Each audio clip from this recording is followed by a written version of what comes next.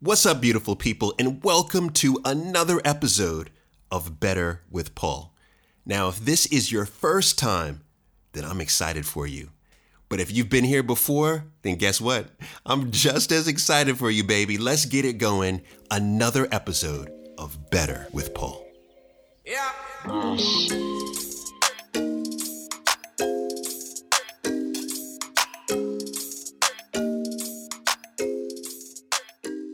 I want to teach a little bit.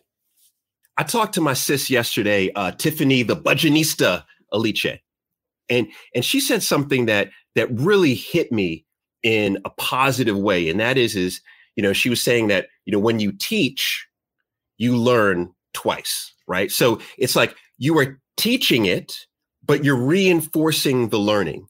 And one of the things that I've realized since lockdown, right? I think lockdown and COVID has given a lot of us space to just really think, is I finally, after 15 years, I figured out what I believe I'm world-class in and what I want to continue to become even better at. Drum roll. Real quick, actually, let me ask y'all. Oh, I see my sis Sterling. Let me ask everybody, right? What do you believe? Because this is something I passionately believe, right? I think that we all need to, in life, find our one thing. As Cal Newport wrote in the book, So Good They Can't Ignore You, he talked about how you need to find that one thing that's a cross-section of different skills that make you so good that people can't ignore you. And what Cal writes in that book is that if you can become so good at something that people can't ignore you, you'll have more autonomy, right? Control over your free time. You'll have more impact and you'll have more wealth than you could ever imagine, right? So I want to ask you, if y'all know me, what do you think, at least that I won't even say world-class at, but what do you think, what's something that you could see that I'm clearly on the road to becoming? Real quick. All right. My sis Latoya says you're a connector. Okay. All right. I'm with that. L.A. Williams, she said you're a networker and an amplifier. Okay. All right. I'm with that. All right. Oh no. No one thinks I'm world class at anything. No. All right. What's going on? I see what's going on. I see people saying hi in there. What? Oh man. We got a celebrity in the building, y'all. Celebrity. My man Kavan. We got a celebrity in the house, y'all. All right. Someone said Reese is public speaker. All right. My man, Ricardo just said something. He said, you're a connector and a teacher. This is the first time I've ever disclosed this, right, publicly. So I'm drawing my line in the sand. With everybody right now. The area that I'm dedicating my life to, and I realize I've really dedicated the last 10 years of my life to this, is I'm dedicating my life to unpacking and teaching the lessons of entrepreneurs and thought leaders. That is it, full stop. Unpacking and teaching the lessons from entrepreneurs and thought leaders. That is exactly what I want to become best in class at doing, best in the world at doing. And when I talked to my sis, Tiffany, yesterday, she was talking about the importance of teaching as much as possible. And I teach in masterminds, I teach in one-on-one, right? I teach. But this is now another opportunity for me to teach. So I'm going to keep trying to come on as much as possible to teach, to unpack and teach lessons that I'm pulling from thought leaders and entrepreneurs. All right. So is that okay? Can I do that with y'all? Can I do that? There you go. All right. There you go. All right. I appreciate it. All right. My man said, yes, you are. Sterling says, yes. Yeah. So this is what I'm doing. I'm thinking about getting a tattoo right here on my face to say world class at unpacking and teaching the lessons of, and then on my neck, I'm going to have entrepreneurs, and then it's going to scroll across and say, and thought leaders. That's what I'm thinking about. Is that a good idea? All right. Should I do that? All right. Hold on. So yes, should I do that? The tattoo on the face? That's what you think I should do? Is that good? All right. No. Said no. Okay. No. I see some yeses. Hold on. No. Erica said no. What are you talking about? No. What do you think I should do? Latoya said, right. Jill will divorce you. She would. I think if I wrote that all on my face and my neck, but at least she'd know I'm world class, right? All right. So let me share with you real quick what I want to focus on today. All right. This is exactly what I want to focus on today. I want to focus on this right here. All right. Now, I'm curious, how many of y'all have listened to every episode of Better with Paul? I just want to see who we're really rocking with. Not one, not two, not 3 episodes, but there's been 4 episodes. These are the 4 people that we focused on. How many of y'all have watched all 4 of the episodes? Okay. Because now I'll know who I'm talking to. Now, let me just break down the people real quick, because I think this is going to blow your mind. This is going to blow your mind. And I want to talk about the difference in the voices, in the popular voices of white entrepreneurs and Black entrepreneurs. I want to talk about this in a second. All right. All right. I see a lot of folks who there you go. I see a lot of folks. Good. See a lot of folks who have listened to all the episodes, which is good. All right. So now this is what I want to say real quick is, if you look at this photo, you'll see Lovey, Carl Loco, right? Nana Kwame Bediako, and you'll see Neville Garrick. In my opinion, in my humble opinion, I believe that each of these folks are world-class in their respective industries. And let me break down what I consider to be world-class. I believe you are world-class when you are at the top 1% of your industry. All right. So if you are in PR, right, or you're in, you're a TV presenter, or you're a business coach, right? Whatever it is that you do, if you were to line up every single person who does what you do in the world, and you are in the top 1% of doing that, I think you're world class, right? That's my opinion.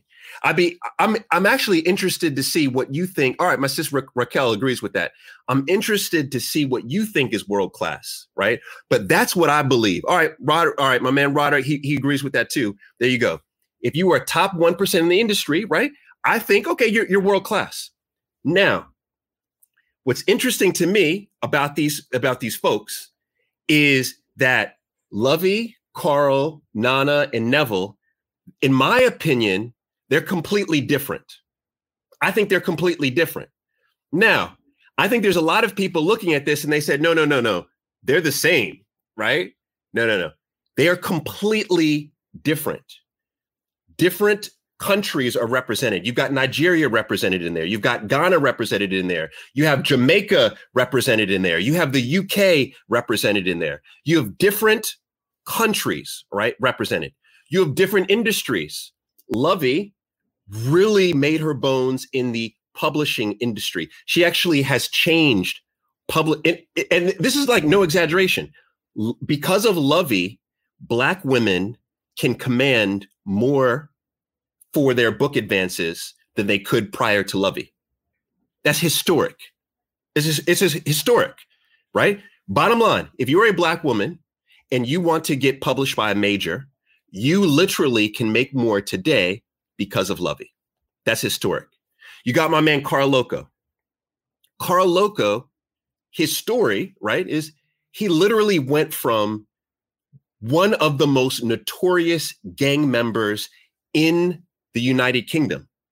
And let me just underscore, I'm talking about this man started his own gang, and what they did is they robbed drug dealers.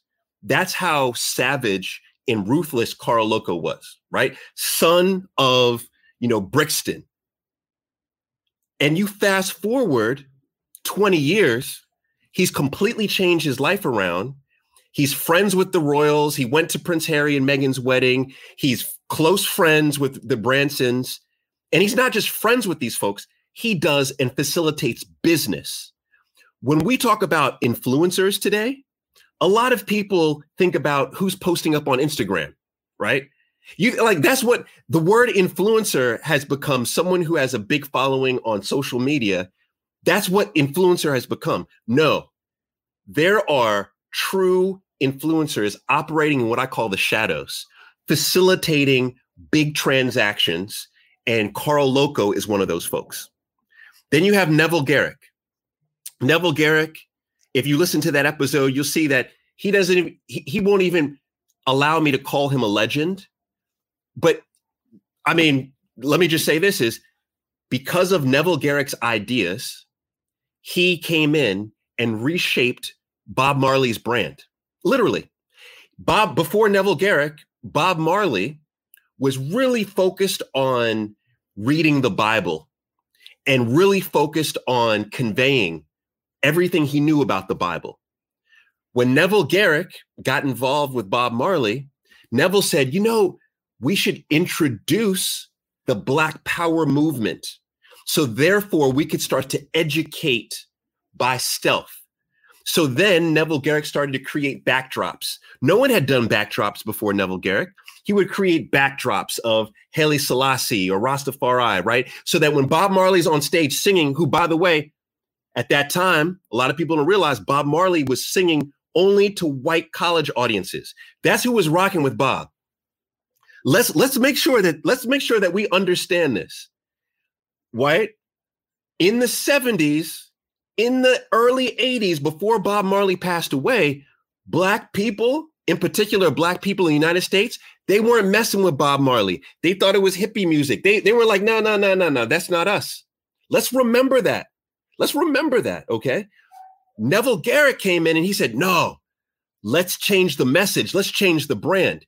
And I think it was Neville Garrick. This is my opinion. This is my analysis. I think it was Neville Garrick through his messaging. It connected Bob. It solidified Bob really with the Black community as well as white communities. And this is the reason why I believe Bob Marley has remained to be one of the most influential and successful artists is because when you listen to his music, you could hear its messages of empowerment, right? Zimbabwe empowered itself almost off of Bob Marley alone, right? So let's remember Neville Garrick, incredible part of history, all right? Then my man Ron agrees. Okay, there you go. And then here's the next part. Nana Kwame Bediako. I'm curious, in the chat, like who has heard of Nana Kwame Bediako prior to the podcast? I'm curious, who has heard of Nana Kwame Bediako before the podcast? Because I want to say this. This is somebody that we must be talking about. He just turned 40 years old. Within 17 years, he's built nearly $1 billion empire, but he's doing it as a he's doing it. He's got a, he's doing his philanthropy. But what he's also doing is he's teaching people how to create wealth. He's not just building businesses, but he's teaching people how to create wealth. Incredible story. By the way, when he was at university, he made over £1 million. Boom. Put the £1 million in a bank. How many people do you know have done that? I don't know anybody. Well, should I say, I don't know anybody who's done that legally. At 17 years old, saved up enough money from your own business hustle to put $1 million in the bank? What? This is what this guy was doing, right? This is what this guy was doing. We need to be talking about this. This is interesting. I just, so I see that everybody's saying they've never heard of him, never heard of him, never heard of him, never heard of him. This is the reason why I do this podcast. Now, I'm about to say something that's going to rub a lot of people the wrong way, all right? It's going to rub a lot of people the wrong way. We've never heard of Nana Kwame Bediako, right? But who have we heard of? We all know Gary Vaynerchuk. That's right. I'm going there. We've all heard of Gary Vaynerchuk. We've all heard of Mark Zuckerberg. Shout out to Mark, right? Because of you, we're streaming on a bunch of platforms. We've all heard of Bill Gates. We've all heard of, Steve Jobs. We endlessly hear about these entrepreneurs. But in my opinion, there's a massive difference between studying those entrepreneurs and studying these entrepreneurs, if you know what I'm talking about. And if you don't know what I'm talking about, let me give you a visual. Let me give you a visual, because I'm going there today. I'm going there today. You see this? You see who this is? This is actually, somebody tell me who this is, because I'm about to say something that's going to upset a lot of people right now. But I'm going to say it. So this is a photo, or 3 photos, of Manute Bol from Sudan, one of the tallest NBA players to ever play the game. 7'7". He could literally just hold his hands up and dunk. One of the few basketball players who literally, he doesn't have to jump. You just throw him the ball and he dunks. You see where I'm going with this? Somebody tell me, if put me in the chat if you see where I'm going with this. That's Manute Bol. Then you have Muggsy Bogues right there. Muggsy Bogues, he was 5'3". Muggsy Bogues was one of the shortest NBA players to ever play the game. And if you were to throw him the ball, as you see him dunking, he can't just drop the ball in. This man's got to get a running start. He's got to hit his vertical right. He's got to time everything perfectly. Somebody drop me in the chat if you know what I'm about to say. Muggsy Bogues, Manute Bol. If you study Steve Jobs, you study Gary Vaynerchuk, you study Mark Zuckerberg, you study any of those folks, you're basically studying Manute Bol. That's what you're studying. You're studying Manute Bol. But if you study these folks that I just talked about, Nana Kwame Bediako, you study Lovey, you study Neville Garrick, you study Carl Loco, you're studying Muggsy Bogues. Now, let me ask you, who do you think we need to be studying? Who do you think we need to be studying? Because guess what? I don't know anybody else. I don't know anybody who's 7'7". You know what I mean? I don't know folks who you could just throw the ball and dunk. You see, those entrepreneurs, yeah, we can distill lessons from those entrepreneurs. But commonalities, they all had wealthy fathers. They all had inherent advantages that made it easier for them to conduct business. Now, I'm not saying that they don't have skill. Yeah, those dudes are crushing the game. They have skill. They have skill, okay? I'm not shading a Bill Gates or a Mark Zuckerberg or Gary Vaynerchuk. I'm not shading them, right? They still had to, quote unquote, get to the NBA like Manute Bol. But if I have to choose who I'm going to study, I'm studying Muggsy Bogues. I want to learn that. Why? Because Muggsy Bogues is playing against every single disadvantage you could think of. He had to figure out a way to overcome. And if I want to be a successful entrepreneur and thought leader, I need to learn how to overcome every disadvantage. And by the way, this is the reason why it's so important for white entrepreneurs and thought leaders to study Black entrepreneurs and thought leaders. Can I pause for that real quick? Can I do a pause for the cause real quick? This is why it is incredibly important for white entrepreneurs and white thought leaders to study Black entrepreneurs and Black thought leaders. You know what's interesting? Ever since I dropped Better with Paul, when I drop Better with Paul, if I drop a video, and you can tell me right now, if I drop a video, you could go look at the comments, go look at LinkedIn, go look at Instagram, go look at Facebook. My following on all of my social platforms is pretty much half. It's 50% white, 50% Black. But why do you think it is? Let me ask you, let's keep it real. Why do you think it is every time I post, okay, let me post on Nana Kwame Bediako, let me post on Neville Garrick, let me post on Lovey, like every time I post on these folks, it's rare that anyone white will comment or like or share. And this go look at the data. The data is there. Why do you think that is? Why do you think that is? I'm just curious. Why do you think that is? Now, here's the larger point for me. I'll let y'all tell me why, right? But here's the larger point for me. The larger point is that I believe pop culture hasn't figured out that there is excellence in Black entrepreneurship and there is excellence in Black thought leadership. I don't think the world has really grasped this. The world hasn't grasped that we as Black people are pretty much freaking Muggsy Bowles. And we still get to the NBA and we still dunk the freaking ball time and time again.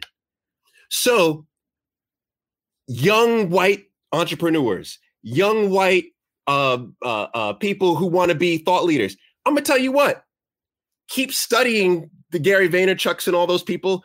But guess what? If you really want to leapfrog, know who Nana Kwame Bediako is. Know who Lovey is. Know who Carl Loco is. Know who Neville Garrick is. All right. That's all I'm saying. Let's get to this lesson because I'm too amped up right now, right? Too amped up. All right. Let's get to this lesson real quick. Can we get to the lesson? Can we get to the lesson? All right. All right. There we go. We can get to the lesson. All right. So here's what I want to do. What I want to do today is I want us to look at these 4 entrepreneurs. I interviewed these 4 entrepreneurs / thought leaders, and watching them, like I am a stalker. I'm just telling y'all right now, I'm a stalker. And I observe everything that they say, everything that they don't say with their body language. I observe to prepare for these interviews. I literally read or listened to probably 7 to 10 hours worth of content just to prepare. So I feel like, I'm an expert now on Lovey, Carl, Nana, and Neville. But what I want to do for you is I want to just unpack. Remember, that's what I'm trying to become world class at. I want to unpack 4 secrets to their success. These are 4 secrets that I don't even know if they know they have, right? I don't even know if they know they have these secrets. So I want to tell you, like, these are the keys. I want to give you the cheat code, right? This is the cheat code right here. I'm going to pull out 4, and I'm going to then really quickly teach you how to acquire those skills. Now, we won't be able to do all of this in the next 30 minutes, which, I try to keep these to an hour. We won't be able to do this all in the next 30 minutes, but I'll at least be able to give you the resources for you to go after and do this yourself. And don't forget, make sure you get on the newsletter, because I am going to share all of these slides and all of these resources from today right here in the newsletter. So make sure you're on the newsletter. That way, that way you can get it. All right. So now let me look at number 1. All right. Let's look at number 1 real quick. All right. This is the first secret to the success of all 4 of these entrepreneurs.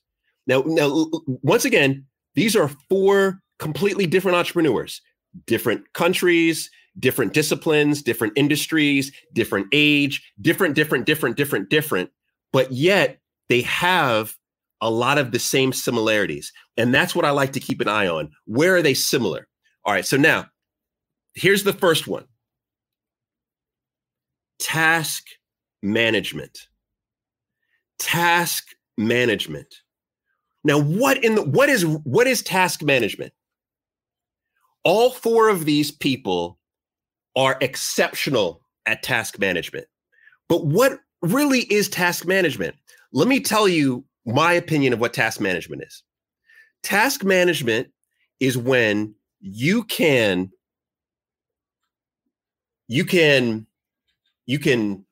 I was going to use the word manage. You can manage. You can control a task from beginning all the way to the end. That's where a lot of us who want to be entrepreneurs mess up, right? You have to be able to control a task from the beginning all the way to the end. So that is the idea. That is the planning. That is the execution. That is the reporting. You have to be able to control a task from the beginning all the way to the end. Most entrepreneurs, they can't do a full task management. They just a little bit. Like, I'm just good at the idea part. Oh yeah, I'm just good at the planning part. Oh yeah, I'm just good at the execution part, right? Oh yeah, I'm just good at the reporting, the follow-up. No, you have to be able to do this from beginning until end. Now, let's look at, for each of these, I have a quick story. And then I'm going to share, of course, how you can develop the skill. This is Nana Kwame Bediako. This is him in Ghana giving out supplies recently because he's a big philanthropist, right? Now, he was the first person to articulate to me task management as a skill that he had. Because I was curious. When he was 8 years old, he created a chicken farm that was successful. Then when he was 17, he created a business that did over $1 million. Then he had no money. He went to Ghana. In 17 years, he created a business that does over $1 billion. And then on top of it, this guy, he has hundreds and hundreds and hundreds of employees, right? And I'm trying to figure out, how is it that he's able to do all of these things? And what I realized is that he is obsessed over each task. A lot of people will say that's what a micromanager is, right? And I will say this, each one of these entrepreneurs, that's exactly what they are. They're micromanagers. Every single piece of the task, they are a part of. Every part of the task, every part, right? With Lovey, right? She was a part of the designing of her book. Neville, he didn't just say, hey, you should do a backdrop. He was painting the backdrop, right? Carl, when he is running an event, even to this day, he doesn't have an assistant go to run the event. He actually goes and contacts everyone. They are obsessed. They are micromanagers. We have to, if you want to become uberly successful as an entrepreneur, you can't just delegate. Everybody likes to say, oh, yeah, you just delegate that. Once again, Muggsy Bogues, Manute Bol. We don't have the resources just to go delegate everything. Come on now. Everyone's like, yeah, just go hire an assistant. Who really has assistant money right now? You know what I mean? So therefore, you have to micromanage each process, each part of the process. Now, this is the interesting thing. This is it. How do you actually become great at task management? These are my suggestions on how to do this. The first is reduce your promises by 50%. What does that mean? That means, you know how we hear UPOD, UPOD, under promise, over deliver? This is basically what this means. But I'm being very serious about this. Reduce by 50%. So what does that really mean? What that means is, if you say to yourself, it's going to take me 2 weeks to do something, and you commit to someone, yeah, I'm going to get that to you by August 15th. Let's say August 15th is 2 weeks away, right? No. You make sure you've underpromised by 50%. So that means you would have to double that. So instead say, no, I'm going to get it to you by August 31st, right? Or the end of August, whatever it may be. The point is that even though internally you believe you could hit August 15th, don't publicly say that. Publicly say, no, it's going to be the end of August, right? I want you to always reduce what you are saying by 50%. If you say someone hires you and says, hey, I need, how many words can you write for this blog post? And you say, you know what, I in your mind, you say, I think I could write 1,000 words. So you tell them, I could write 1,000 words. I could write 1,000 words. No. Don't tell them that. Reduce what you were saying by 50%. So instead, tell them you can write 500 words and then deliver 1,000 words, if that's what they want, right? If that will impress them. The bottom line is you have to truly manage the delta between your mind and your mouth, right? I've never said that. I like that. The different, right? The delta between the difference between your mind and your mouth. Our mind is thinking we could do everything. You can't do everything. So just reduce it in your mind, intellectually reduce it, and then your mouth will say less. All right. So that's part of it. The second part is this, is you have to prioritize and you have to understand that you just can't do everything. This is one of the biggest things I've learned from interviewing entrepreneurs over the years. And this is something that I've adapted to my business and how I approach entrepreneurship and thought leadership. Every day, I literally write a list. Actually, let me show you. This is bad, but on a little piece of paper, I'll have like 3 things: email so-and-so, determine this, leave a voice note. I normally just have like 3 things. Every day, I just identify 3 things. I mean, I'm running like 5 different businesses. I have 2 television shows. One debuts next week on Monday, right? There's a lot that's going on. But every day I'm just on 3 things. I've prioritized. I've said there are 3 things that I can do to instrumentally move my business forward today. I would like to do 10. I'd like to do 15. But I'm going to prioritize and only pick the top 3. And at least I'm going to make sure I do the 3. And then everything else, I understand it may not happen. It may not happen. And I'm good with that. My sister says Virgos and our list. That's right. That's right. We all have lists as Virgos, right? But what I'm saying here, though, is let's all be Virgo-like. Identify your 3 things. And then everything else except it may not get done. And that's okay, because you're focused on the big things that will help to propel your business. And then here's the last thing: over communicate. Now, I want to call out all of my mastermind mentees right now. I want to say something about my mastermind, which, by the way, I love my mentees. I love my mentees. We have 130 mentees in our current cohort, and we are halfway done. As a matter of fact, we have our midterm session tomorrow. Now, I want to illustrate something that happened, and I knew it was going to happen. I told my wife this. So every single mentee in the mastermind had a midterm strategy plan that they had to write. This was a hardcore strategy plan. If any of the mentees that are watching right now, you could tell, you admit it was hard, right? It was hard. It took everyone weeks to write, weeks to research, weeks to write. It was hardcore. People were popping bottles, drinking afterwards when they submitted, right? That's how hardcore it was. Now, here's the part of task management that we know we should do, but we rarely do. And this is the reason why you have to over communicate. I told Jill, I said, you know what? It was due. I think that it was due last Friday. It was due on the 17th. I told Jill, I said, watch what's going to happen. Right on the 16th, the day before, we're going to start to get messages from people who can't deliver on the 17th. And then on the 17th, on the day that they're supposed to deliver, we're going to get messages from people who say they can't do it. And then we'll get even more messages from people the day after, on the 18th and the 19th, right? Saying that they were late. What do you think happened? What do you think happened? That exact thing happened. Now, and this is me talking to my mentees right now in the cohort. I love you, right? But this is poor task management. It's poor task management.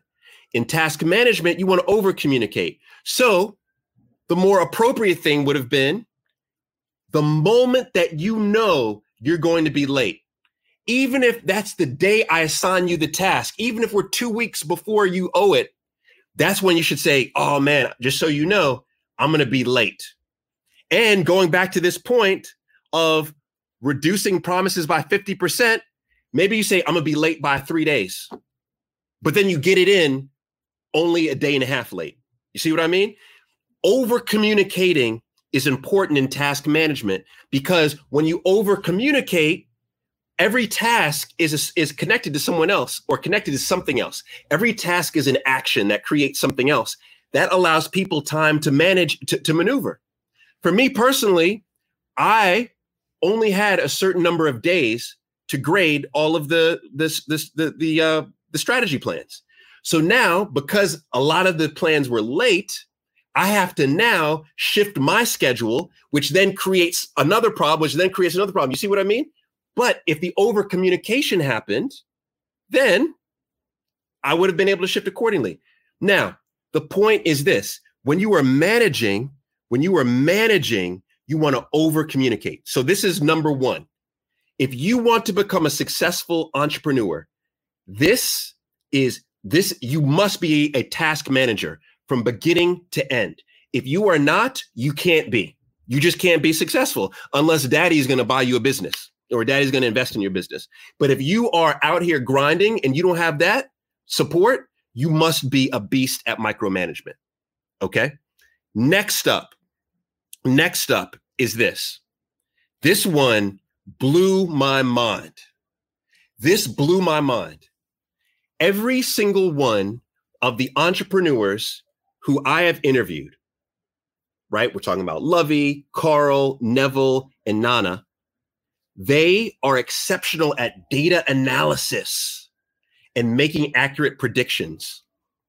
What does that really mean? What it means is simply this: they know how to forecast. And I want to say this right now, and I want to, and hope everything that I'm saying is sincere and from the heart. I believe this is the single most important characteristic of entrepreneurs who achieve massive success and moderate success. This is my opinion. I believe an entrepreneur's ability to forecast is the biggest characteristic difference between those who achieve massive success and minimal success. Now, this is the reason why I love doing this with you, because quite honestly, I've never seen anybody write this. You know, I read everything: Entrepreneur, Forbes, HBR, right? All these stuff. I'm sure it's out there, but I don't hear people talking about forecasting. I believe this is where it is. If you want to become great at business, you have to become great at forecasting. Now, think about when Wayne Gretzky said, you know, it's about skating to where the puck is going to be opposed to skating to where the puck is, right? Here is what we have to do. We have to figure out where the puck is going, right? Where our industry is going.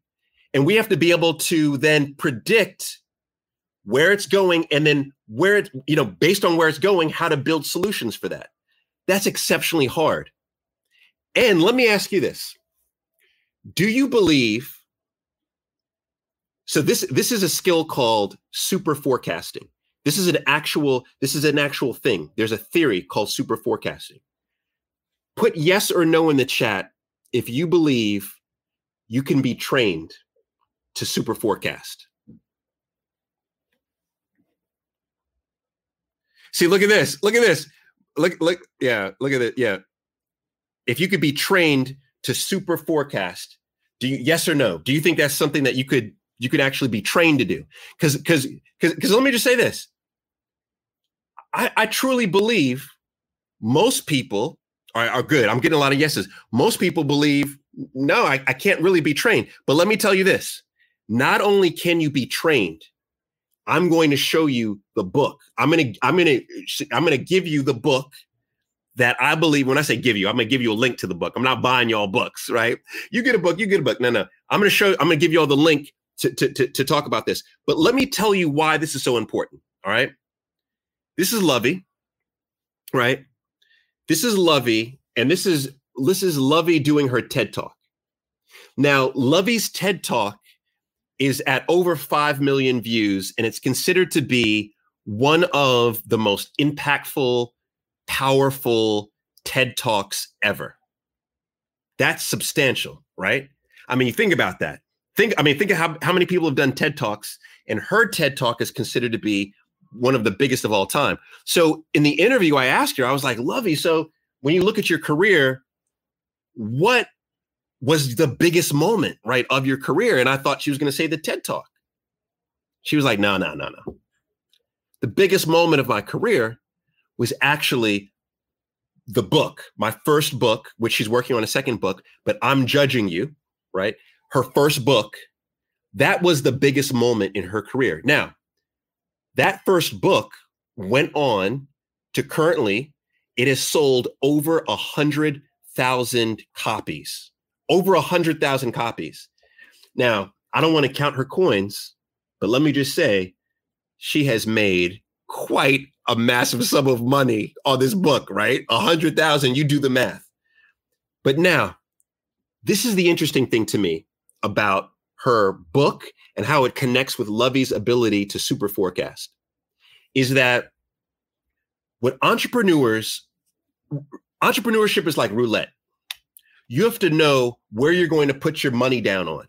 What are you putting your money down on? And then you have to double down and focus on that. I believe most entrepreneurs don't really know. They're fuzzy. Oh, I don't know where I should really focus. I don't know what I should double down on. And because of that, they have no conviction. But when you talk to entrepreneurs who have conviction, it's because they know with certainty what the industry, where it's going, and what is needed.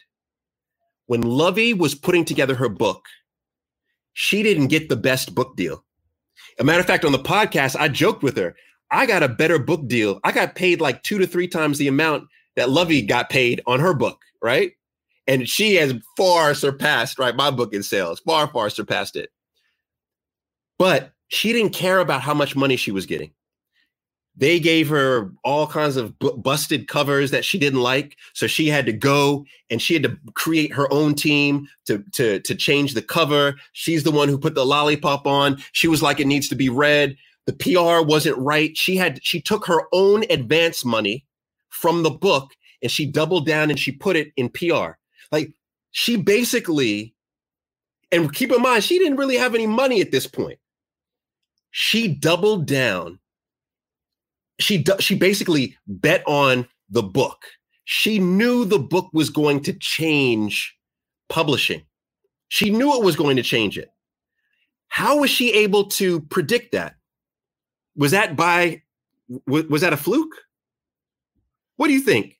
Was that a fluke?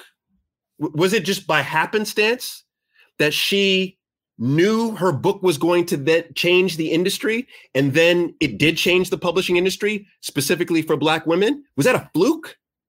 No, it wasn't a fluke. Here's something, Lovey, if you were watching this or if you watch the replay, I'm going to tell you one of your superpowers that I don't believe you know, sis. You are a super forecaster. You're literally a super forecaster. Neville, you're a super forecaster. Carl, you're a super forecaster. Nana, Kwame, Bediako, you are a super forecaster. And here's the upside for all of us. We can all learn to forecast. And this is the book. This is, I think, the best book right here by Tetlock. This is one of the best books on the planet to begin to learn how you can become a super forecaster. I believe I've trained myself over the years to become a super forecaster. I believe this, right? I believe this. The question is, do you believe you are a super forecaster? Do you know where the puck is going? And if you don't, let me teach you how. Let me teach you how to be a super forecaster. If this is the book, right? This is the book, but let me just give you a quick summary of the book. All right. These are the skills. Get ready to get a mind blow right here. These are the skills that Tetlock says in the book, Super Forecaster. These are the skills, or should I say the characteristics that people who are super forecasters have. Top 20% of intelligence. So they're not genius level, right? And I'm not shading any of the guests because I'm putting myself in that. I'm not genius level. But yeah, am I top 20? Okay, I'll take that, right? Comfortable with thinking in guesstimates, right? Guesstimates. right? They have a personality trait of openness. A lot of people don't realize this. Openness is an indicator of intelligence. It makes sense. Think of all of the Trump fans. Think about that. Think of all the Trump voters. Closed-minded, unintelligent. You see where I'm going with this, right? So you can see how the personality openness, right, is important. They take pleasure in intellectual activity. Who likes chess? Who likes crossword puzzles, right? That's an indicator. That's an indicator. And this was interesting. They appreciate the uncertainty of seeing things from multiple angles. They like to say, give me all the facts. Give me all the facts, right?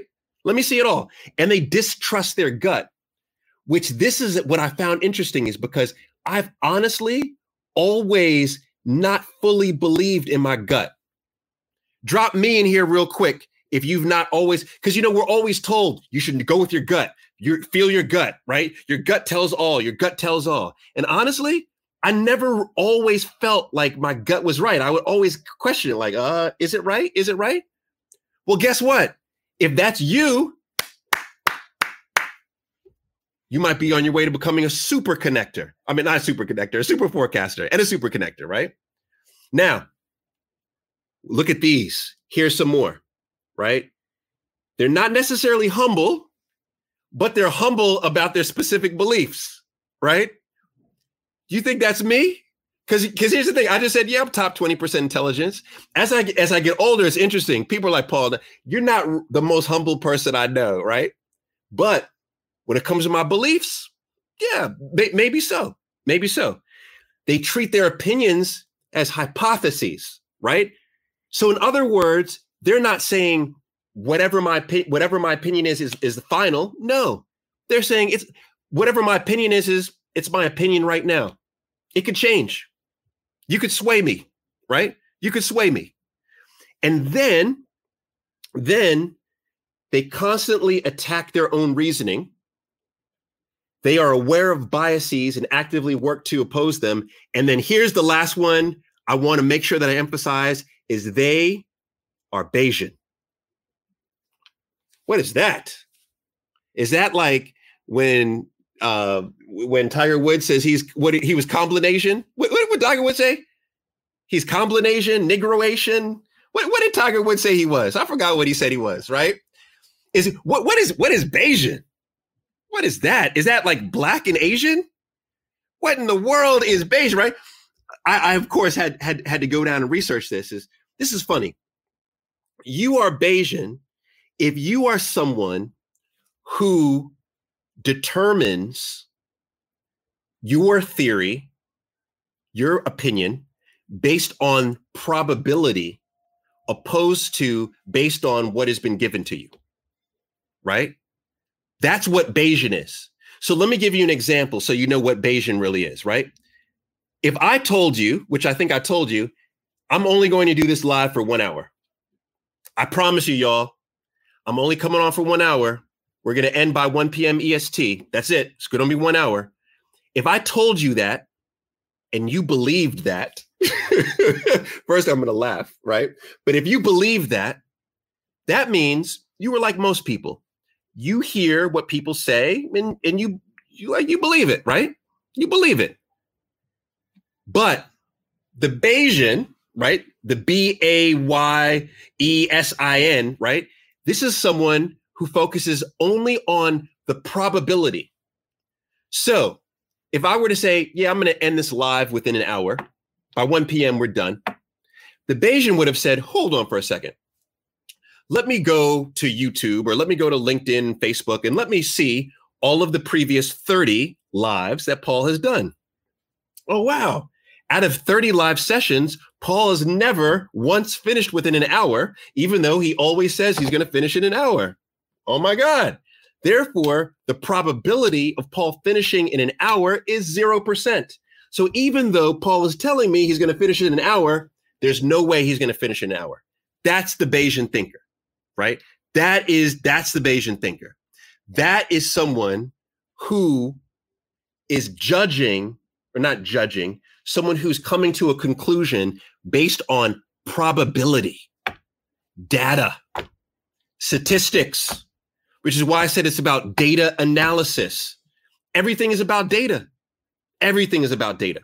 So if you want to become great at becoming a super forecaster, here's what you have to do. It's real simple. If you want to become better, then you want to do your best to adopt all of those behaviors that I just mentioned. All those behaviors that I just went through, you want to begin to adopt these. What are those? You want to be focused on being more open, focus on finding enjoyment in intellectual activity, get comfortable with uncertainty, question your gut, right? Don't be extreme left or extreme right. Understand that there's fact on both sides. Treat your beliefs as a hypothesis, right?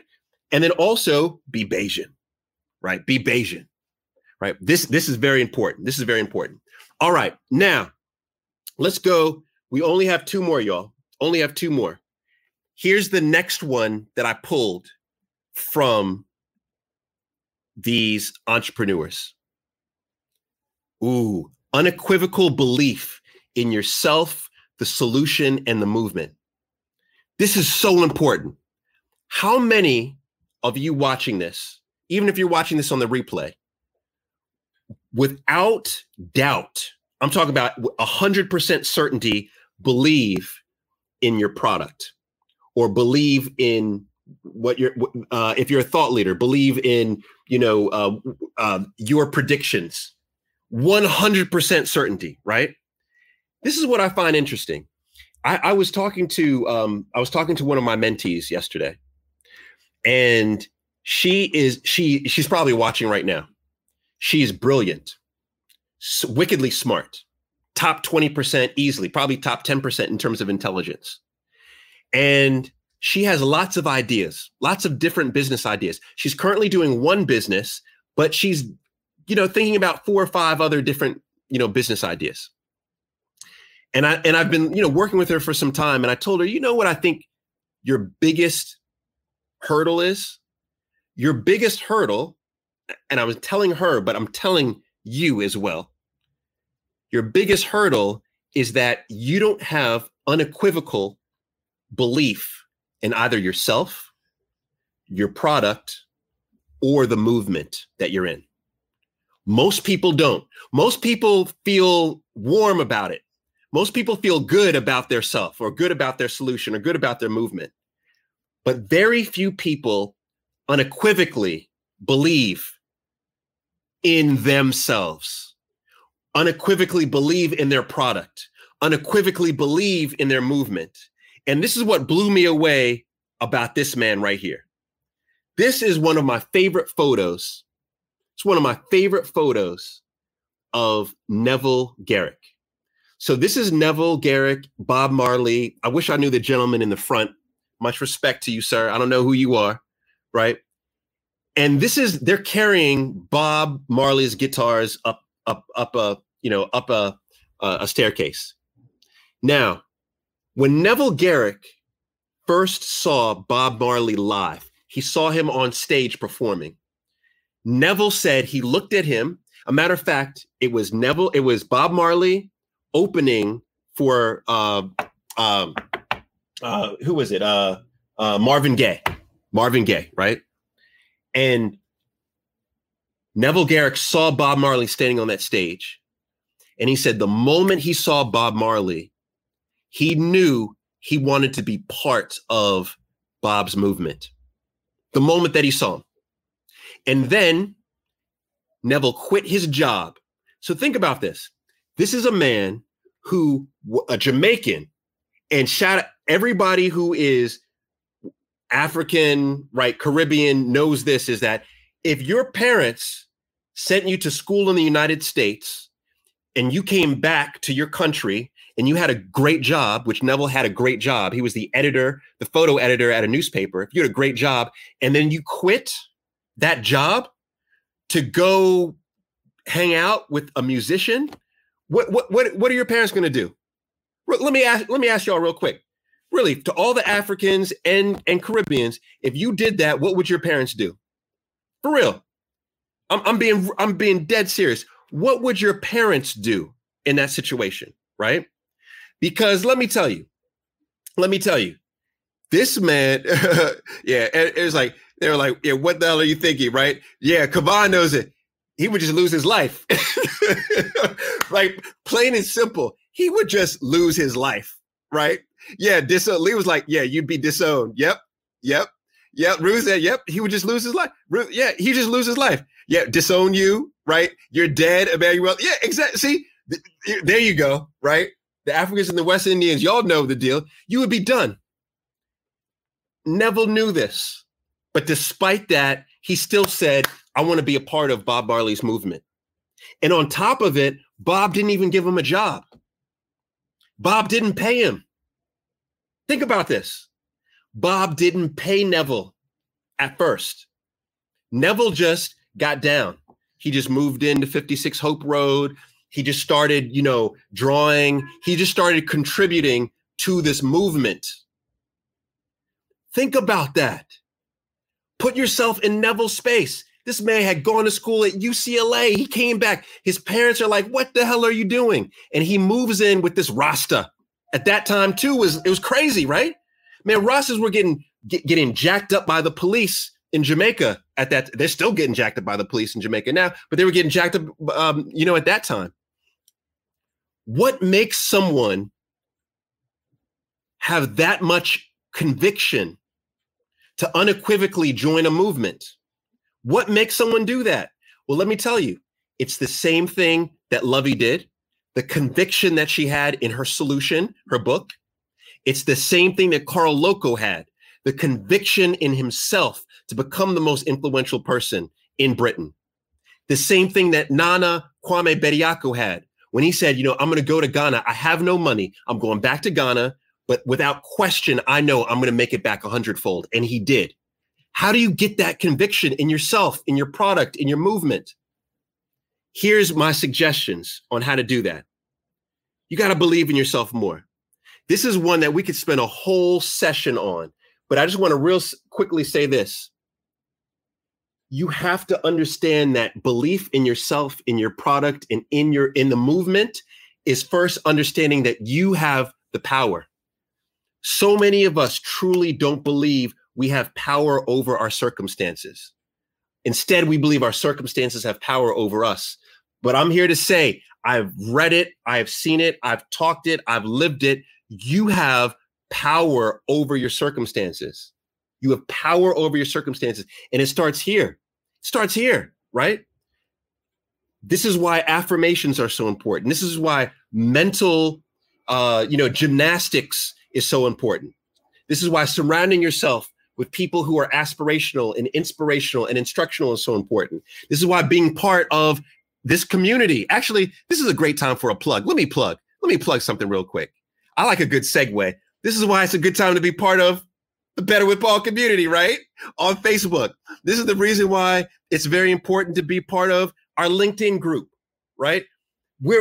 It's about supporting. It's about being around people who are going to be supportive. How'd you like that segue, by the way? How do you like that segue? I thought that was real slick. I shouldn't have put so much emphasis on it. I should have just been more smooth with it, but it's all right. It's all right. It was good timing. Timing was good. My execution was bad on the segue. But secondly, you want to determine and practice your superpower daily. This is something that I found to be really interesting about my conversation with Neville. Let me ask you real quick. Do you know what your superpower is? Do you know what it is? Because here's what you must do in life, right? You have to be on this constant quest to find out what your superpower is. And then whatever it is, you want to practice it every day. So for Neville Garrick, he was an artist. So every day he would create. He said something about Bob Marley. I actually never knew. He said Bob was first and foremost, look at me saying Bob, like, yeah, I know him, Bob, right? But Bob Marley was first and foremost a musician. Every single morning, when Bob Marley woke up, he would have some bush tea, right? And he would sing, write music, and play an instrument. It wasn't always the guitar. He played lots of instruments, which I didn't even realize. Like Neville said that Bob Marley could play the hell out of the flute, that's wild, right? That Bob Marley could play the flute. But the reason why is because Bob knew his gift, his superpower was he's a musician. And therefore, he practiced it every day, even at the height of his career. Even when he was in Germany dying of cancer, he was still trying to figure out how he could write music. He knew that was his superpower. What I implore upon you is to search for your superpower. And then when you believe you find it, practice it every day. My superpower that I'm developing is this. I want to be able to unpack and teach. So I'm going to try to do this every day, whether it's a live, whether it's a podcast, whether it's teaching, whether it's a one-on-one coaching, whether it is writing.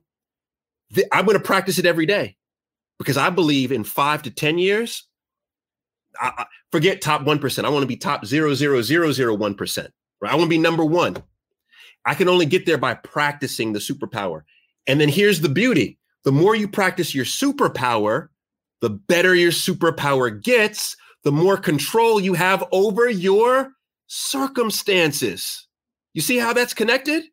That's how you get power over your circumstances, is you realize you have the skills to have the power over the circumstances. And then last but not least, map the steps between where you are and your goals, and then identify how you can control them. This is exactly what I talked about with my mentee yesterday.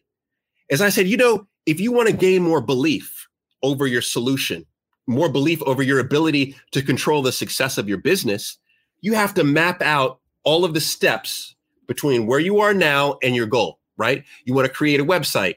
You want to do some kind of, marketing funnel. You want to create the solution, whatever it may be, right? And you want to then intellectually ask yourself, do you have the skills to do all of those things? Because guess what? If you have the ability to do all those things, you have control over the result. And if you have control over the result, you have control over the circumstances. See how it works? But my mentee, I knew when she started looking at the map, she didn't believe she could actually control each of the pieces. Therefore, she had uncertainty. Therefore, she didn't have unequivocal belief. You see how this works, right? Is that if you want that unequivocal belief, this is how you believe in yourself more. All right. Last question, last point, last of the four. Bam. This is, oh man, sis, see, look, I appreciate that. Right now, I feel good. Honestly, you put a smile on my face. I feel good about that. I appreciate that, for real. Much love, much respect. I appreciate that. So now, here's the last one. This one got me. Because I realize that when you are an entrepreneur, you're taking risk. But the question is how that risk sits with you. Because risk creates stress. How does that sit with you? Let me show you this. Now, this is real. This is real. This is Carl Loco with one of his gangs, because Carl Loco was an enterprising gang leader, so he had multiple gangs. So this is one of his gangs in South London back in the day. And one thing that Carl said in this interview that I'll never forget. So yeah, that's Carl Circle with the gun. Is Carl said how easy it was for him now to sit in the room with high-powered people and make big decisions where millions of dollars are being moved across the table, high stress positions, high stress decisions. And I said, how? I was like, how? Why is it so easy? And he pointed back to this. He said, Paul, when you have been in enough situations where people are literally pointing a gun to your head, And you have to talk your way out of your head being blown off. And you have to do that week after week after week. He said, you get pretty good at managing stress, right? And when he said that, I thought, okay, we're all not going to be in this position, right? But what is it about his story and his characteristics? And what is it about the characteristics of the other folks that I've interviewed that allows them to be so chill? Because you all haven't seen the video. By the way, we're going to drop videos of all of these podcasts. But you know what's fascinating is every time they come on the podcast, whoever it is, Nana Kwame Bediako, right, Carl Loco, Lovey, Neville, they're smiling. They're smiling. And I point blank would ask them, how is it you're making so many stressful decisions? Everyone, looking at your life, they think it's all, glory. But I know what it's like. I know you've probably got challenges with cash flow. You have more money coming in, but you have a lot more money going out, right? I know you've got family that you're supporting now, right? I know the stress that you have. So I know it's hard to always put a smile on your face. So how is it that you're dealing with that stress? Here's my suggestion. Look at this. My sis Tamara says, cannabis is a great, you know what's so funny about Tamara? This is how we're on the same, this is how this is my sis. You know why? Because look at this. Look what slide I have. Here's one way to reduce your stress right here. That is one way. That's one way to do it, right? And a lot of us joke like, oh yeah, ha ha ha ha, like cannabis is a way to do it. But on the for real, if you get with someone like my sis here, who is an emerging thought leader in this space, you'll understand how to use cannabis appropriately to reduce stress. All right. Now, here's some other ways to reduce stress. Mindfulness and yoga. No exaggeration.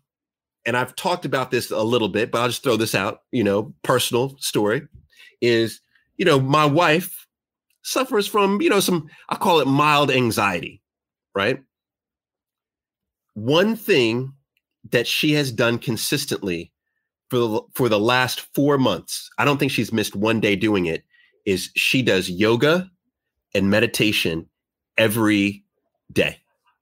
And as a result, the anxiety levels, the stress reduction has come down dramatically, right?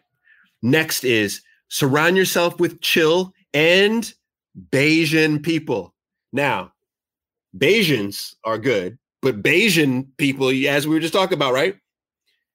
You want to be around people who are not uptight. I see it all the time. Most of the like birds of a feather flock together. Most people who are stressed out, like you're running around with people who are stressed out. They're stressing you out. Get around the Tamaras of the world, right? Who are just chill. There are a lot of people who have a disposition of just chill, but then there's also people who focus on the data. They focus on the probability, right? This is one of the things where Jill, right? My wife says why we're good together. I am typically chill 98% of the day. I'm chill. Even when the worst news hits. And trust, we're human. We've been rocketed by some of the most disastrous news. And Jill will tell you that when we get disastrous news, normally Jill will curl up in the bed, right? And not want to even get out of the bed. When I get the disastrous news, I say, all right, let's just be chill. Let's have some coffee real quick. All right, hold on. Let's put on some music real quick. Like my disposition is let's chill. Shout out to Aaron Hall. Very few people got that, but some of y'all got that, right? All right. And then I say, let's look at the facts. Let's look at the probability. Let's look at some of the things that we can control. You know what I mean? So now get around those people. And then last is focus on what you can control and give up the rest to a higher power. All right. This is very important. I wrote about this in my first book about something I learned from Oprah, working with Oprah, is that I think one of her exceptional skills, because she's managing a massive empire, right, is her ability to just focus on the things that she can control. She realizes she can't control everything. She can't control, exactly what people think of her. She can't control exactly how many people are watching, her network. She can't control exactly what the end product of the television shows. She can't control all of that. If you are consciously thinking about all of those things, you will go mad. She would go mad.